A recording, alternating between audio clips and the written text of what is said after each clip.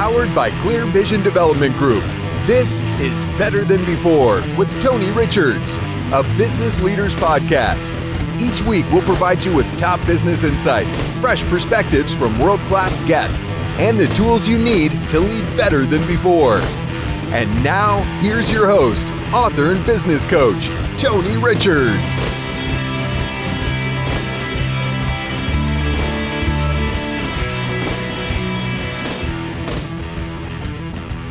Hello, everyone, and welcome to the program where we salute Spencer Silver, the research chemist at the 3M Company who created the sticky stuff that's on the back of Post-it notes.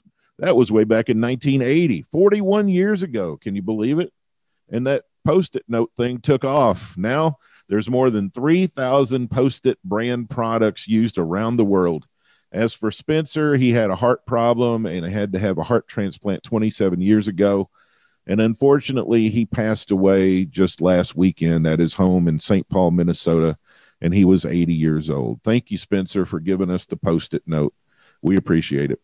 Also, I want to give a special thanks to Tim Cosby. He's the CEO of Real Retention Company, and he was a special guest of ours here just a few weeks ago on Better Than Before.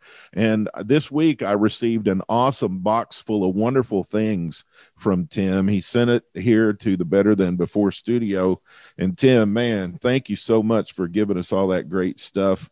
We really appreciate you and all your expertise and for the wonderful gift. Today on the program, my special guest is Wendy Bartlett. She's a bona fide charisma consultant, and Wendy teaches executives how to speak with wonder.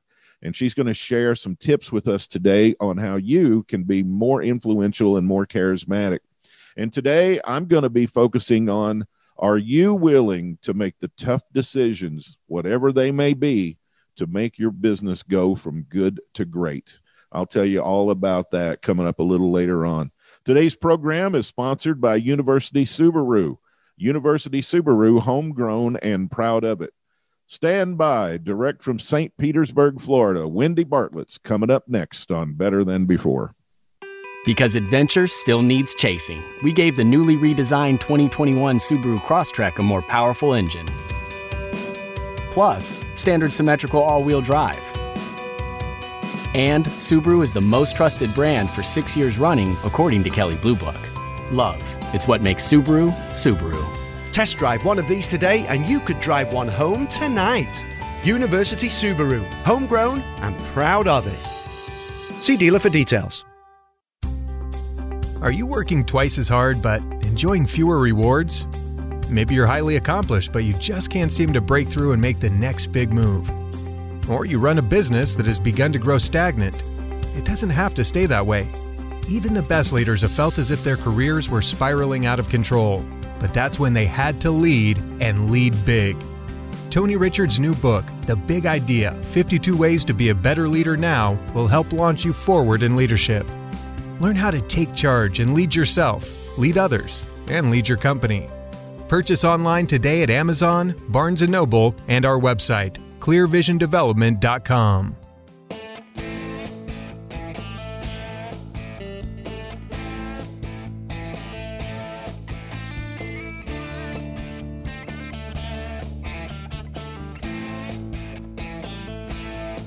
Hello, everyone. Welcome back to Better Than Before. My guest today is Wendy Bartlett, and she's been a business consultant since the 90s and a performer since the 70s. She helped executives prepare for boardrooms, candidates get elected to office, and comedians to refine their stage act. She's taught at colleges and universities, and she's written books about speaking for Fortune 500 C-suite leadership teams. And now she shows entrepreneurs how to be great on camera so they are paid what they're worth. Authentic Confidence for Camera and Charisma formulas are now available online in private, hidden speak boutiques. One-on-one tutoring ensures your best results. And when you need great relationships and great results, you need to be able to speak with wonder. And that's what Wendy does. Straight from St. Petersburg, Florida, Wendy Bartlett joins us today. Hi, Wendy. Hello, Tony. How are you? I'm well, thank you. How are you? I'm doing very well. We have a nice sunny day here again. Well, of course. You Florida folks always got to antagonize us Midwesterners with your great weather. Yeah, we do. Of course, it's May, so we have rain going on here a lot. And then before long, it'll be July and August, and we'll be burning up. And then before long, it'll be snowing again. So we get a variety of weather here in Missouri. Nice. First of all, I'm so glad you're my friend, and I'm glad you agreed to do this today because you have quite the story. And I want to start out with your past and the things that you did in previous decades that, well, what'd you do to help people? You helped executives and companies. You were in a lot of high-profile boardrooms, right? Yes, I was very lucky to work with some very exquisite leaders and exquisite executives. These are people who were in the C-suite at companies like MetLife and AT&T and dozens of other Fortune 100 and Fortune 500 corporations. And I was lucky enough to get to do the reports for the boardroom.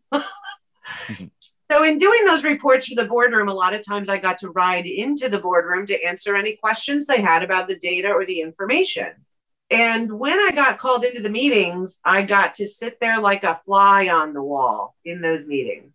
And I didn't always know what was going on. A lot of times things that they were talking about was going way over my head. I was in my late 20s, early 30s. I was still figuring out which way is up in business. And what I started doing is I started writing down the questions people were answering when they spoke. So I didn't necessarily write down what someone said in a meeting, but I wrote down what question they were answering. Now, fast forward 20 years, 25 years, I took all of my notebooks from these meetings and I compiled all those questions into a database. And I started to analyze them because that's my nature of what I do. It's analyze data and try to turn it into information. And what I found was astounding. I found that what people were doing when they're presenting in a boardroom or in a meeting or speaking to a group or even with just one other person, these executives had a way of making sure that they provided information in a way that was easy for their audience to digest. But they also did it in a way that was charismatic and made their audience want more of them. And that part I found astounding. They had this natural knack and magnetic personality. And did you find that most people just automatically went into that mode, or they were doing it on purpose, or did they even know what they were doing? Most of them had an on personality and their normal personality. There was two ways that they presented themselves. Right. If you ran into them in the hallway and they were getting a drink at the coffee station, they would be calm and normal like every human being you'd run into at the grocery store. But when they had to lead a team, when they had to present to an audience, even if that was an audience of one, they had a way that they mentally prepared themselves through a thinking process that they repeated. When I was younger too, some of these executives were very open and willing to share with me what their thought process was. So in taking all these notes of what everyone was going through, I found the most common repeaters. There's about 100 of them, of common ways that they went through a thinking process to get themselves ready for their audience. Oh my gosh, how valuable. So I wrote it all down. And that's awesome. Then I realized that there's 5 or 6 parts that most of them repeated using. So from this person to that person, one common thread was that they all looked at understanding what something was and clarifying what it was. So everyone baked some of their words and their speaking into conveying this understanding. Understanding always came down to 3 elements that they were providing. They went over what something was, they went over what it was not, and they went over how it changed over time. That's understanding. Yeah, wow. That's cool. So then you also worked with candidates who wanted to get elected. Was this similar or different? That was a little bit different. The way that people approach a boardroom is to exchange information for decisions. And the way that candidates present themselves for being elected to public office is to work in the influence and persuasion space.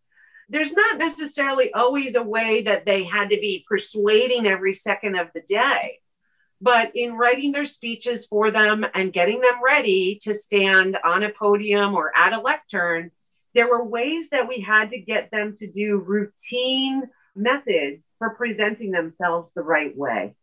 It just occurs to me, and I want to say this to you to see if I'm thinking about this correctly, but in the boardroom, of course, the decision was going to be made here within 30 minutes. They're going to vote and make a decision right there in a half hour or so, maybe less. But a candidate is persuading people to make a decision over a long period of time. It's almost like they have to sustain that thinking of their audience for much longer, depending on when the election is or when the legislation is coming up or whatever. Is that right? You are absolutely correct. Candidates need to provide consistency. They can't be bubbly and cheery one minute and then divisive and dismissive the next. They need to present who they are in a consistent method over months. Whereas someone going into a boardroom, chances are that most of the people entering that boardroom have already reviewed the information and they're already at their decision place. And now they're just going to work through the group in how we negotiate the best decision we're going to move forward with.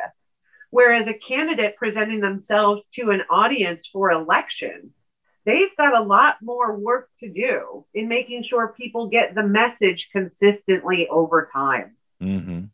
Then you worked with comedians. Now, they've got a wide and varied audience right in front of them. Yes. Where the candidate might be talking to a television camera, or he might be talking to a small group of people, but his message is going out to a big audience he can't see. Comedians are right in front of their audience. They're right 10 feet away, right? Yeah, I hear people say that they're going to do a hot seat. Well, let's get on the hot seat and have people ask questions. Comedians are stellar at the hot seat. They stand through that hot seat. They get all of the boos that the people don't like a joke. They've got that instant feedback. And there's nothing quite like a live audience to give you feedback to know this joke works, that one doesn't. So then we've got executives, maybe in private companies, or we got entrepreneurs, and they're thinking, well, I don't have a boardroom. I'm not trying to influence anybody to cast a vote. And I am not a comedian. So what do I need to be thinking about? Or what would Wendy say to me? Even if you are a solopreneur, right, and you work by yourself and you're a one-man company or one-woman club, there are ways that you are already being your own boardroom. So when it comes to making decisions for what you're going to do next or what you're going to move towards and what you're going to move away from, this decision-making process that goes through your mind works best when you have it documented in a way that you can make tweaks to it to improve it. We cannot improve anything we cannot repeat. And so when we get ourselves into decision-making mode and we're reviewing this month's snapshot or our reports, or we're looking at our revenue, we're judging our ROI and coming up with what we're going to do next and putting it into a plan and putting it into something that's a little more nimble and use-worthy, then that means that the decision-making process itself is its own improvement process. So there's a focus on improving the decisions we make by making sure that we have a process we're following for every decision out there. Wow. And that's partly why I just ended up putting my stuff into a dice game. I made my own dice game on this so that people have a way of letting go of the reality they're working with. And they have a functional playtime space to work with this and say, what happens if I hit the wrong lever? What happens if I use the wrong judgment? When they can move through that in a way that they're playing with it enough, they've gotten to a space where they can work on it. Because the first thing we need to do with something we haven't done before is play with it. Think of a child with a doll or a toy truck. You ram the trucks into each other to see if they can withstand the crashes. right? Baby dolls get carried around by their leg and thrown across the room. That's a child playing. Yeah. And adults are doing something with their business too. There's value in that playing because it sets our boundaries for us. It sets a space time for us to see where we have wiggle room and where we do not. And the decisions end up improving over time because we're using a consistent process to address this. And we've already done the playing we need to learn. Playing is learning, working is doing. Before we're doing and working, we need to play and learn. I'm going for a little bit higher level degree right now. I'm in studies for it. And I was taking an exam night before last. I got to a question or two that I was just locked up in my head on. I just could not remember even hearing about what the answers were to this question. So I thought, okay, I'm going to step away from this. I'm going to take a break and go do something else and just let my mind reset here. In that 10 or 15 minutes, I came back and the answers were just there. Bam, bam, bam. Right. Now, I didn't do exactly what you're suggesting. I didn't go play. I don't even remember what I did. I just took my mind off of the grinding of the gears that was going on in my head, and boom, my mind just then locked into place and was right on it. So I totally just experienced what you're talking about. And I know you've done that a lot with clients too. Sure. There's a way to let the synapses be themselves. Our synapses are ways that we've created these pathways that connect in our mind. And when we're struggling to make one fit with another one, we're locked on this word and we're trying to tie it to this word and come up with what the answer is in a blank, right? Fill in a blank. Mm-hmm. Well, the mind also sees the blank. So the mind goes, gotcha. I know what blank is. Here's blank. I'll give you blank. So your mind goes blank. Right. When, something as simple as walking through a doorway, like you said there, what you did was you looked away. Mm-hmm. You went away from it. I left the room. Yeah. Right. Magic doorway, right? Yeah, you bet. Just mind reset. So these are all great things about having the right mindset to be appealing or charismatic or to influence other people. Tell me about the physical aspect of being charismatic. When you and I talked the other day, I was just honest with you. I said, I don't think I'm very photogenic. Could you help somebody like me? And of course, you immediately had 3 things that I could do very easily. And then when we talked today, I was kind of doing them. And you're like, oh my gosh, you are being charismatic today. So let's give our audience the benefit of that discussion. What are some things that people can do physically with their facial features or how they're coming across to be more charismatic? I'm so glad you asked this, Tony. If you're being on camera, the camera just takes an accurate snapshot, which is great. And then the downside is that the camera takes an accurate snapshot. So what I see oftentimes doing, I call these charisma killers, is I see people putting themselves on camera and they're showing their ceiling in the frame. And what that does to an audience is the audience says subliminally, they go, there's a human in a box. And we don't put humans in boxes, usually until they're dead. So we don't want to have a ceiling in our frame. That's one easy way, is just set up the camera appropriately to capture the wall behind you without a ceiling. That lets you be the focus of what's going on in the frame rather than something that is contained. And then the other thing I like to have people do is activate their twinkle twins. And this just means that you've got enough glowing light coming onto your face so that when you're looking at the camera, your eyes end up producing 2 little white dots. And I don't mean the whites of your eyes. I mean those 2 little white dots that show the reflection of light. They're usually captured right between your pupil and your iris. And when you get those 2 little white dots on, you've got a chance of being charismatic for people. Every time you watch TV, the character they want you to watch has 2 white dots on them. And the little background characters or extras in the shot are looking down and away from the light source, so their twinkle twins don't shine.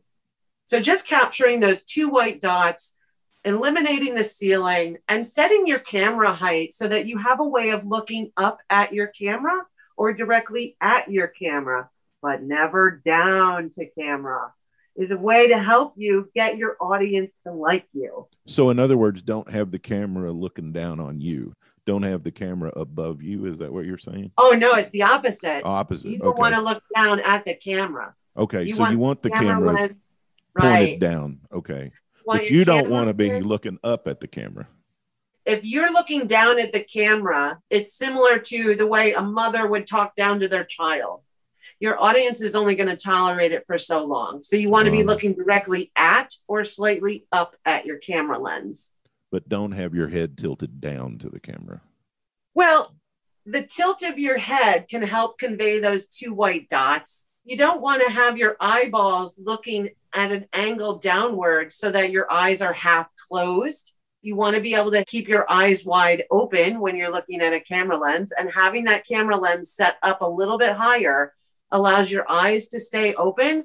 It makes you look more awake, more alert, and more ready to be there for someone. That's fantastic. Because as an executive coach and advisor, I know this, and I know you, having worked with people for this long, you know this, that people that come across very confidently in person are sometimes terrified of being on camera. Oh, certainly.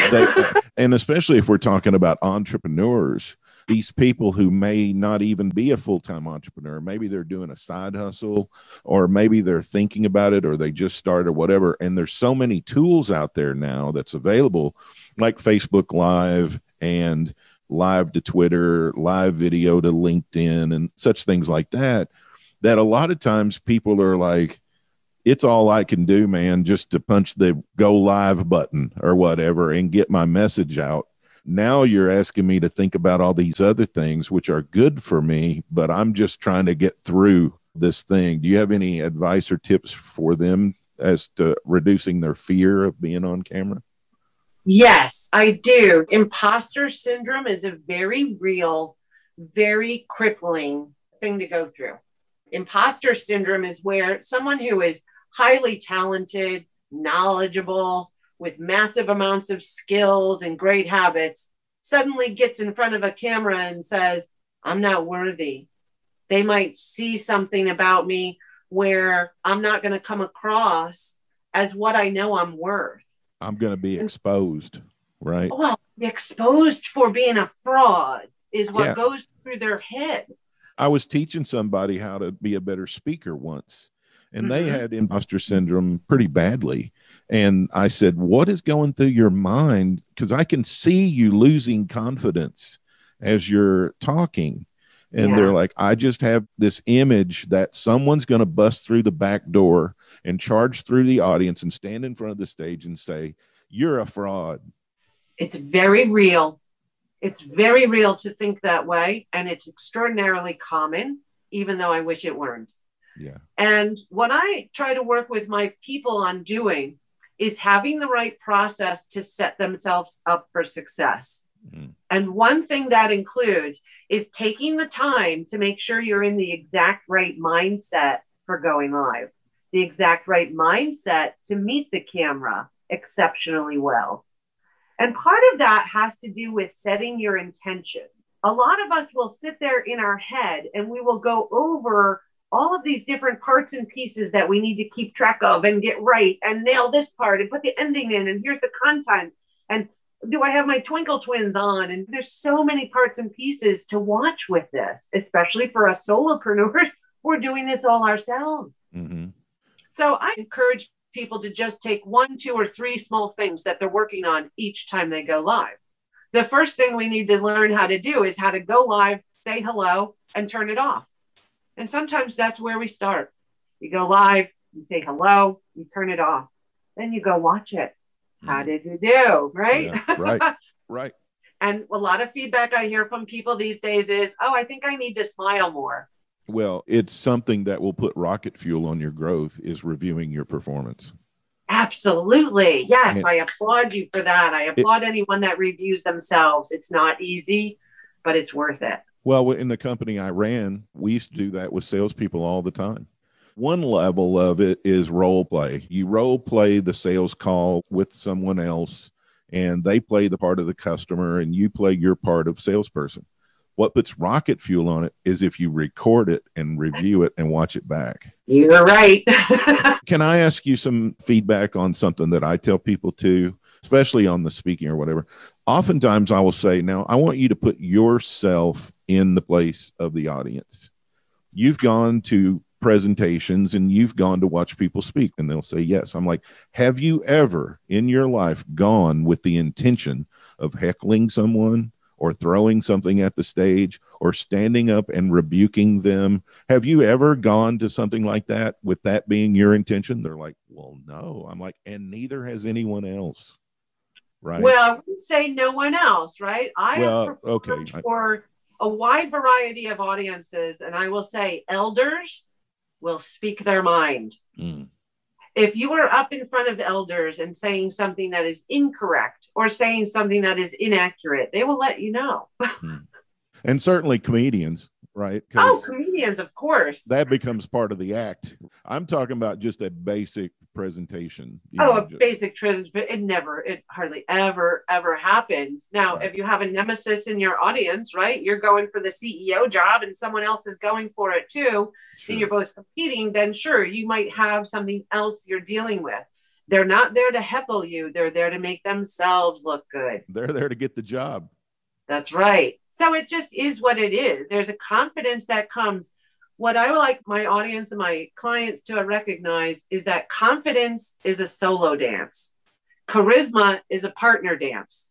When I'm bringing myself to camera with confidence, that's all about me preparing myself to do my moves the way I need to do them. And when I'm prepared to be charismatic, it's when I'm delivering something for my audience to have. And all of my consideration is focused on audience. There's not a thought in my mind over what I look like, what I'm saying. It's about what can I give them? What are they getting? So the focus has to come off of the self in a lot of ways and move towards audience. Wow, that's great. We're visiting with Wendy Bartlett. Her company's called Speak with Wonder. And if you've listened at all to the things we've been talking about, you know she knows what she's talking about, and she can help you develop that confidence and that charisma in front of an audience, in front of a camera, in front of Facebook Live, whatever it is that you need as a person to get your message across in the best, most palatable way. Wendy, I asked these questions of every guest that comes on the show, so I got 12 rapid-fire questions that I want to pitch to you and to get your answers. How's that sound? It sounds so fun. Number one, what's the best memory that immediately comes to mind for you? The time I fell off the swing and lost all the wind out of me. Oh, wow. I know that sounds horrible, but I had fun doing that jump. It just sounds interesting. I ended up going to the hospital. I jumped off a swing and landed on a plastic slide and knocked the wind out of me. I was fine from it all, but I remember that flying through the air moment of, oh gosh, what have I done here? I mean, it's a fond memory now, looking back. Sure. What a terrible feeling not to be able to get your breath too, though. I mean, yeah, well, it came back. So yeah, sure. Yeah. Who's the number one hero in your life? My mom. What's her name? Norma Norma Jean. What does Norma Jean do? She's a rock star. Martha Stewart stands in her shadow. My mom is just an amazing person. She's an entrepreneur. She's very great at sales. She's great at getting people energized to do things. Fantastic. I guess you could say she's very charismatic, but she's also very caring. She really genuinely cares about people in front of her and how they feel and how they're doing. I see it's in the family DNA. It's there. What's the top value you subscribe to? Top value? Mm-hmm. Repeating something is how it improves. Practice. It's repetition. Who's the most important person in your life? Myself. Good. I know that's unselfish, but hey. No, only on a very few occasions have we had that answer, and I love it. I love that answer. You got to make yourself the best you can be. There has to be a focus on the self. Not in a way that's intrusive, but in a way that lets people see your best self. What good can come to anyone else if you're not the best version of you, right? Exactly.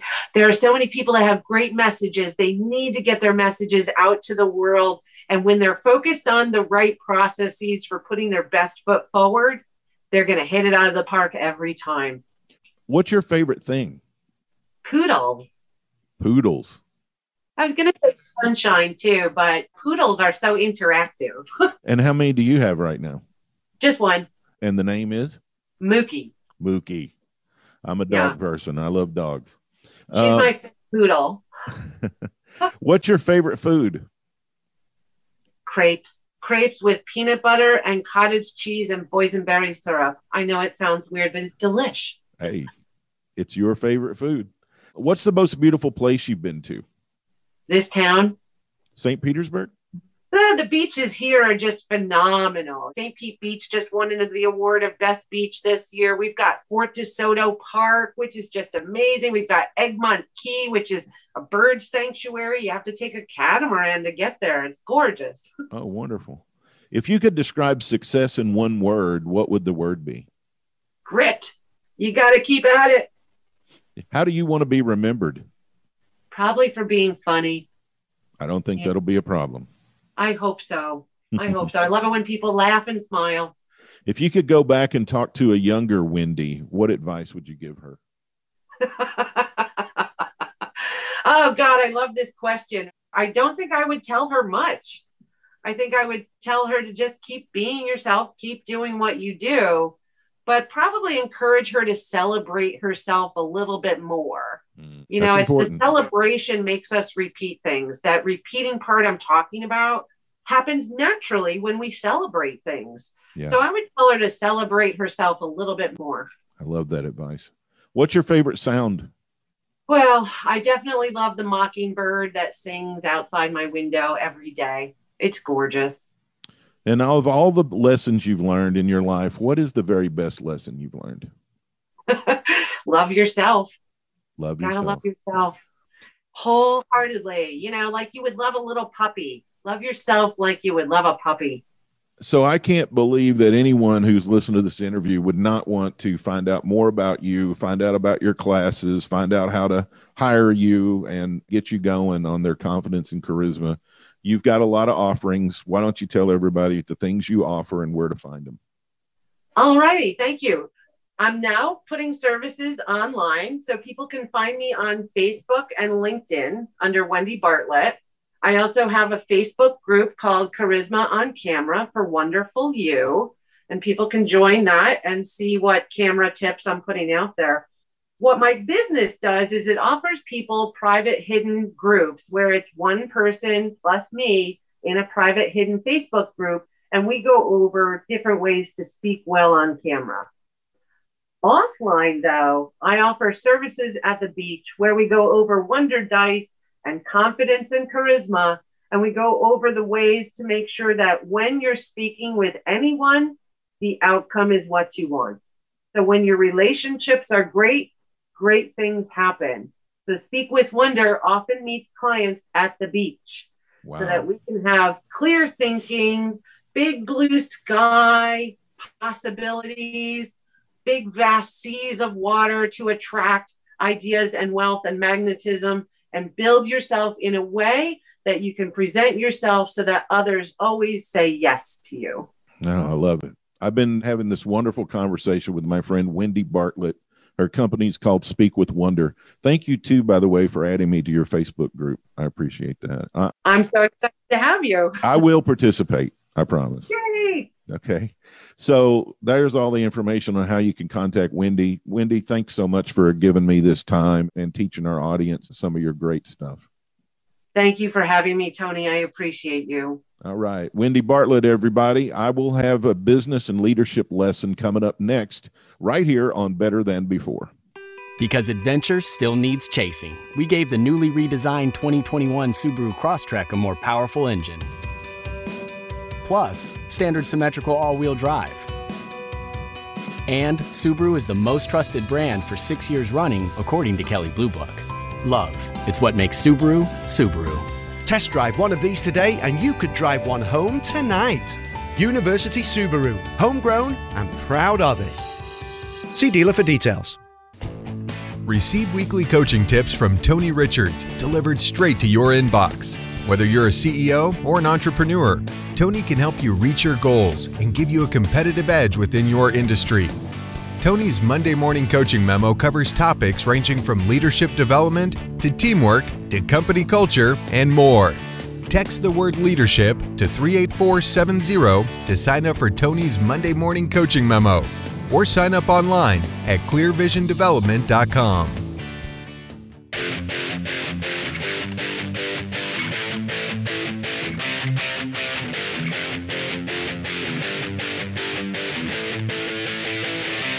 Hello, everyone. Welcome back to Better Than Before. I'm Tony Richards. And at the beginning of every engagement I have with a CEO or a business owner, I always like to ask, are you willing to do anything you need to do and make any decision you need to make in order to make your company great? And what I'm trying to find out is, before we ever start this relationship together and this endeavor to make this organization better, to make this CEO better, to make his executive team better, I want to know where the sacred cows are. I want to know where the things are that are untouchable. Are there any people? Are there any plans? Are there any programs? Are there any names of any products, or even the name of the organization? What's untouchable? What can we not think about or tinker with or make changes to? It could even be the answer to this question: what are you most frustrated about? Because that frustration could just be part of the game you're playing now. It may just come with it, right? Or it could be part of the blockage to the game you really want to play or should be playing to be more successful. When I say game playing, I'm talking about strategy. As we're laying out a strategy, it's very much akin to game theory or game playing. And when I talk strategy with a client, I want to know, what game are we playing now? What game should we play in order to take this business to a great level? I had a call recently with a client, and they were saying, boy, Tony, we got this problem and we have that problem and we have this issue over here and we have that issue over there. And I said, hey, those are the problems you're supposed to be having based on the decisions we made to grow. And there was silence on the phone for a moment, and they came back and they said, so I should be pleased we have these problems?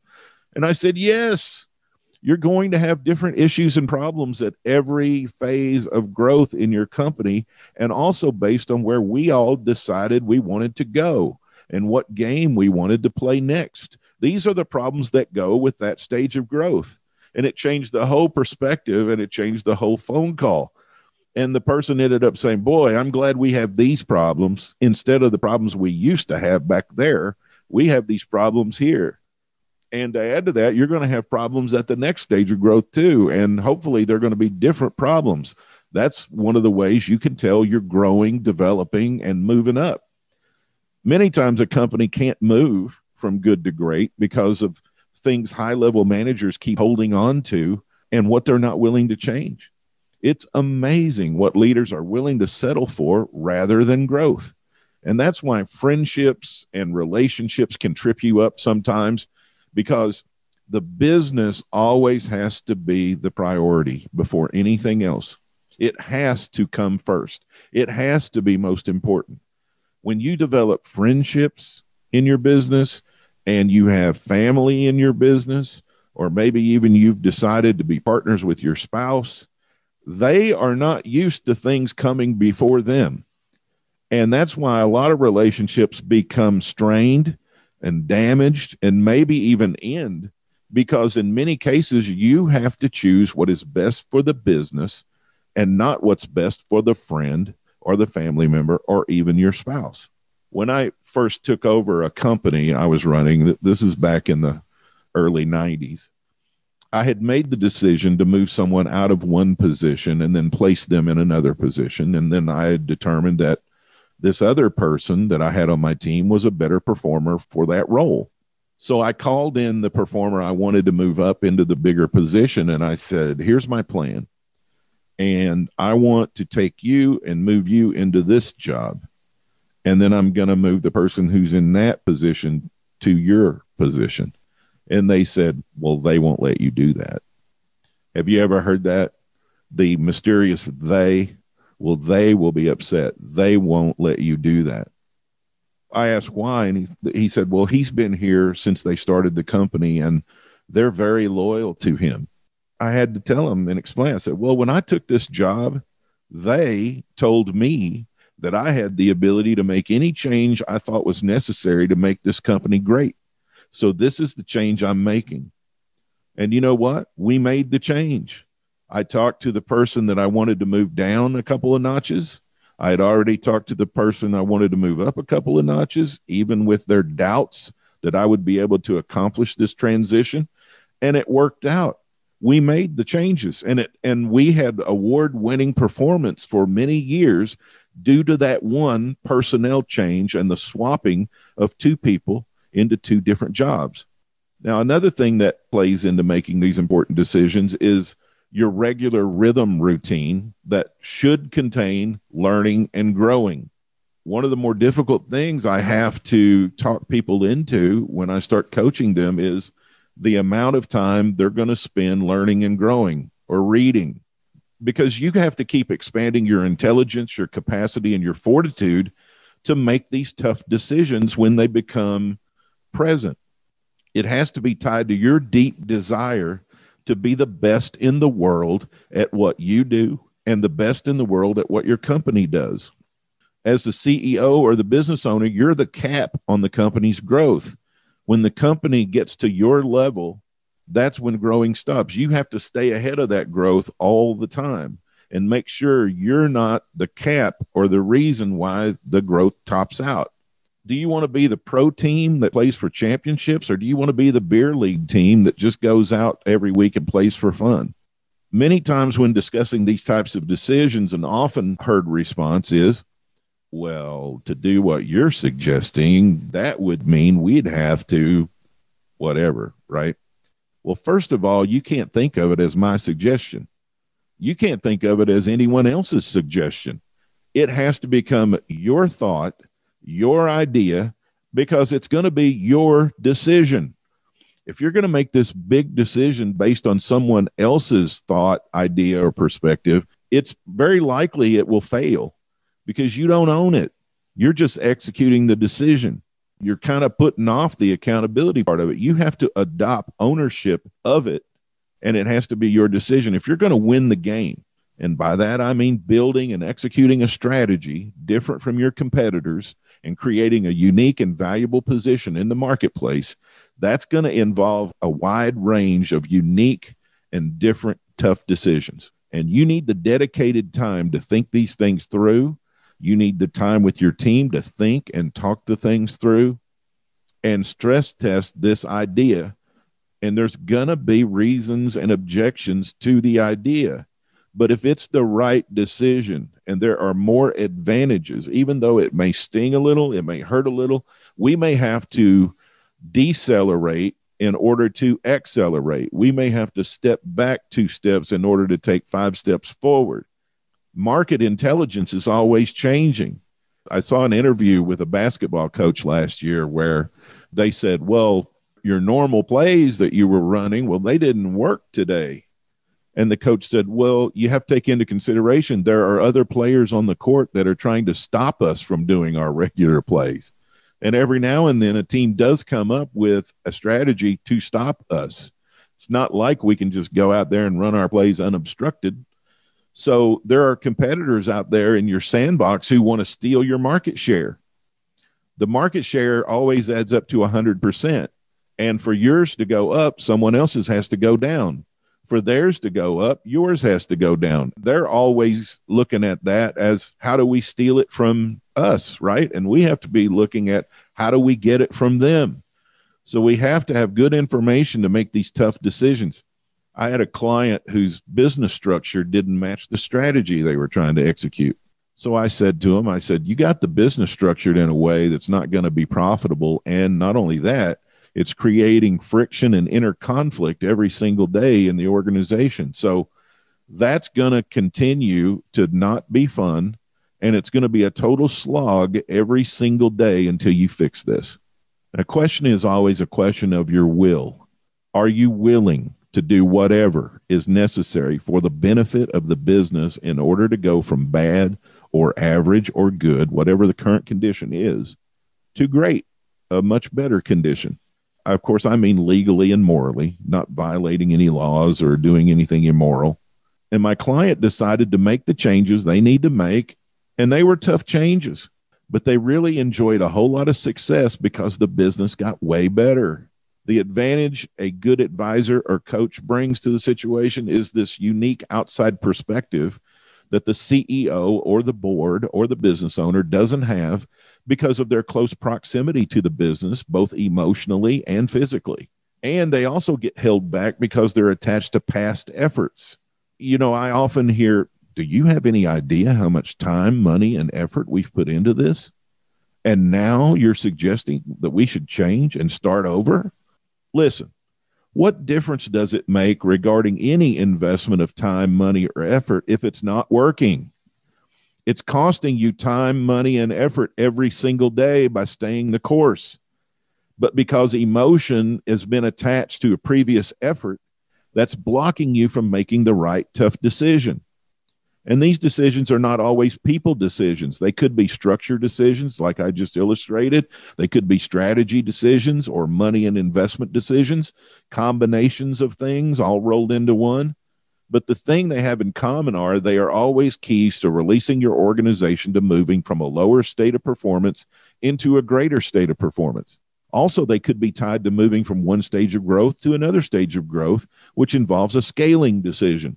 I think the important thing I'm trying to get across in this lesson today is your ability to answer the question, am I prepared to make the tough decisions because of fear or my ego or a fallout from a relationship? Am I always getting myself ready to make the tough call when I have to make it? At times, I've even been involved in leaders and founders of companies and presidents and CEOs who had to make the decision that they were not the ones to run the company any longer. They needed to step aside and let someone else take it to the next level. Now, that's a tough decision, but much kudos to the ones who can make that decision because it releases the business to grow. Listen, everyone needs help, and there is no shame in asking for it. It's a sign of strength, and it's a sign of wisdom to have someone who is helping you grow yourself and your capacity to make whatever decision needs to be made to keep the company growing and healthy. That's our show today. Better Than Before is sponsored by University Subaru, homegrown and proud of it.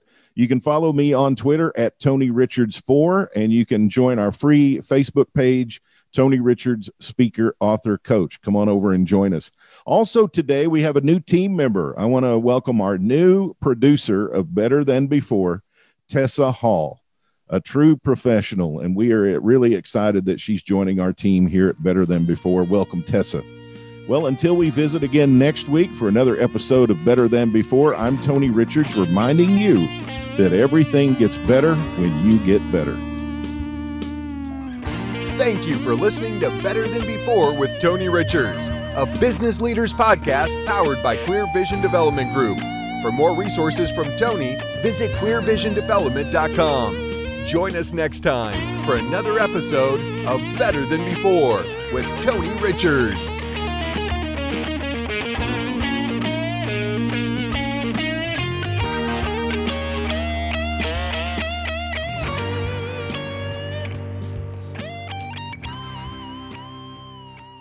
This podcast is a part of the C-Suite Radio Network. For more top business podcasts, visit c-suiteradio.com. This podcast is a part of the C-Suite Radio Network. For more top business podcasts, visit c-suiteradio.com.